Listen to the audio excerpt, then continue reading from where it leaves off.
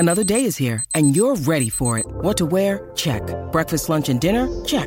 Planning for what's next and how to save for it? That's where Bank of America can help. For your financial to-dos, Bank of America has experts ready to help get you closer to your goals. Get started at one of our local financial centers or 24/7 in our mobile banking app. Find a location near you at bankofamerica.com/talktous. What would you like the power to do? Mobile banking requires downloading the app and is only available for select devices. Message and data rates may apply. Bank of America N.A., member FDIC. Tyre Power. Think safety this month. Get the 5-minute tyre safety check at your local Tyre Power. Lawn Team Kia at Cheltenham and Mount Barker for all your class-leading Kia vehicles and servicing. Breakfast with Mark Bickley and Jared Walsh. Are you ready? Are you ready? Are you ready? Are you ready? Let's go! 4 minutes past 8. Good morning. We're in Studio Lumo, powered by Lumo Energy SA. Our number is 1300 736 736 if you want to give us a call. Mark Bickley just sunning himself in Victoria over the weekend. Grand final day. Brings back memories for you, Bicks?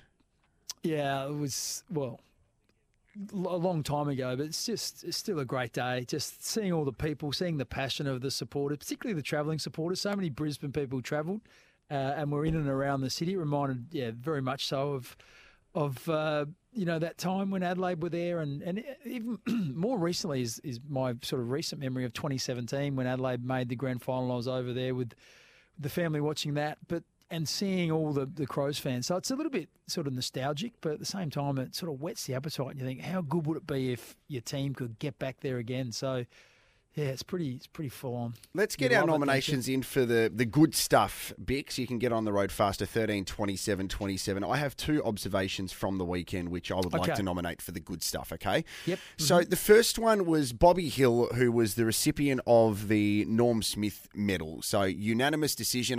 I'm pretty sure second in the voting was Kitty Coleman. Is that right? His first half was amazing. Let's have a listen to Bobby Hill.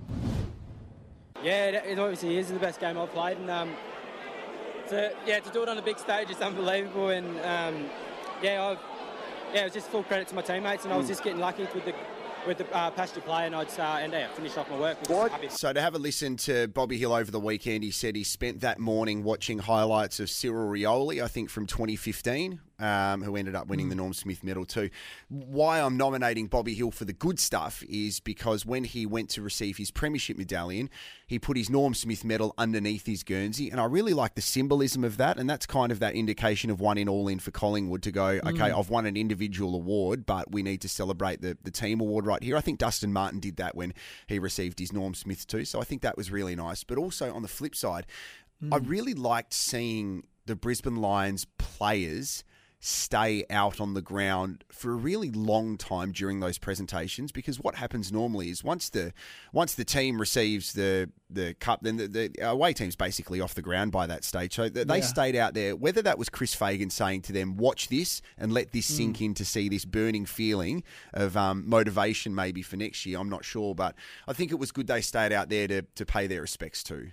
Yeah, look, I think you're right. It's a great sign of respect, and it was hard work though, wasn't it? There's a couple of things that was hard work. One, seeing Dane Zorko, he was, devastated, as all the Brisbane players were. There's some talk where that may have been his last game for the Brisbane milestone game for him as well. I think his 250th. 250, so we'll see what unfolds there. But then, of course, there was also Taylor Adams was out on the ground. John Noble was out there, those guys. And you could just see there was a couple of big hugs from Darcy Moore and other players who came to him. You can just see, how broken John Noble in particular looked, absolutely shattered. And it's I can only imagine it'd be such a bittersweet feeling of, yes, we've won and the team's won, but gee whiz, I've missed out on something that is so special after playing such a significant role. So yeah, that was really tough watching. It was a tough watching a couple of those sort of blokes who missed out. Well, there's no guarantees for next year either, and normally we start making predictions a little bit closer to the 24 season starting. But then from that, do you think those two teams go in favourites straight away moving into 2024? Because things change pretty quickly. They do, and when you think about Collingwood, whilst they had a dominant season, what did they win? Probably 18 games or 18 or 19 games. They won lots of close ones, and even in the finals. It's not like you think about Richmond, when Richmond won a couple of those finals against the Giants, they just blew them out of the water. Or Geelong last year blew Sydney out of the water, and you just thought, wow, this could sort of stretch out here. This team is well above everyone else. But these were 3 close finals, and they just got over the line against, like Melbourne and GWS. So I don't think, I'm not sure you can say they're absolutely favourites. Clearly what they've got is this great connection, which will continue on, you would think.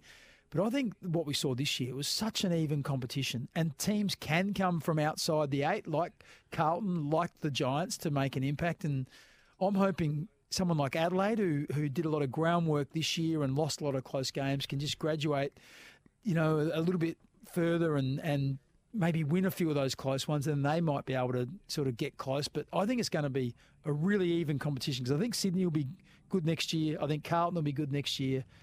And you've got to think the Giants will be good next year, as well as Brisbane and Collingwood. So, straight away you get this sense that it's going to be, a really sort of jam-packed sort of top 8 with some high-quality teams. So what happens now, Bicks? We're talking on the Tuesday morning after the Saturday afternoon grand final. This week, a handful of Collingwood players will be told that their services are no longer required at the club. So they'll go from this fantastic high into I've just been delisted, or I might be put up for trade. Like, it happens so quickly. What was it like in your experience when you were playing? Yeah, look, I think generally you get an opportunity to sort of enjoy the week. I think I heard that Collingwood's best and fairest is this Friday night, maybe Friday or Saturday night. So I think this period here is you're still in that sort of celebration mode, and that sort of lasts or sort of goes through until you have the best and fairest. And after the best and fairest, it's sort of like everyone just draws breath, and you sort of get the opportunity to decide what you're going to do next. Some people sort of pack up and go on holidays, others sort of are hanging around or go and spend time with family or whatever they do. But yeah, this first week, I think you're allowed to sort of celebrate and really enjoy the moment for the next couple of days. Were you the all-nighter type of guy? Or if not, which one of your teammates in 97, 98 was the guy that you knew wasn't going to get any sleep? Look, I think I had a fair crack, particularly the first year. I reckon we went a couple of nights without sort of getting too much sleep. But a fair crack for you is maybe 9 p.m. bed. So what's a fair crack for you? No. Well, we didn't sleep the first night. I reckon 90% of the team just went straight to the plane and jumped on, got back to Adelaide, then went straight to sort of Wavell Showgrounds, and then went out that night till about 5 or 6 in the morning. So it would have been a good, whatever that is, close to 40 hours without sleeping and playing a game in between. And then I reckon we had the next day was the Monday, which was your traditional sort of pub crawl day, and just with all the players and a bit less. Everyone else's, the general public's gone back to work. We sort of just enjoyed ourselves. But by Tuesday, the body starts to sort of really feel the pinch.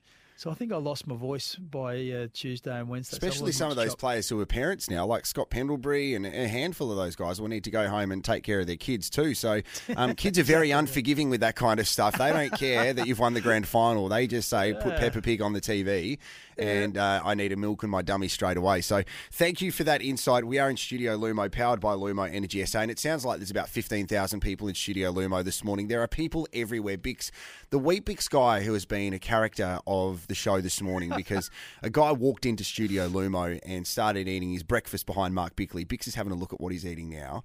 Do you reckon when he comes in next time, you could just remind him that we are actually on the radio and to stop playing sound effects and music behind you? Everyone's just doing their job here. We're absolutely chock-a-block. Got trade radio going on. We've got the normal SEN breakfast crew in here. It's like I'm just happy to be here. Is it awkward for you at the moment, though, because you're locked in a studio with a guy that you have never met before, and he's looking, going, I'm just trying to work out whether is that Brent Harvey or Simon Goodwin there? I don't. Surely it's not Mark Bickley. I don't know. So he's too young. Wouldn't have any idea. Okay, fantastic. It is 13 minutes past 8. SEN SA. Good morning.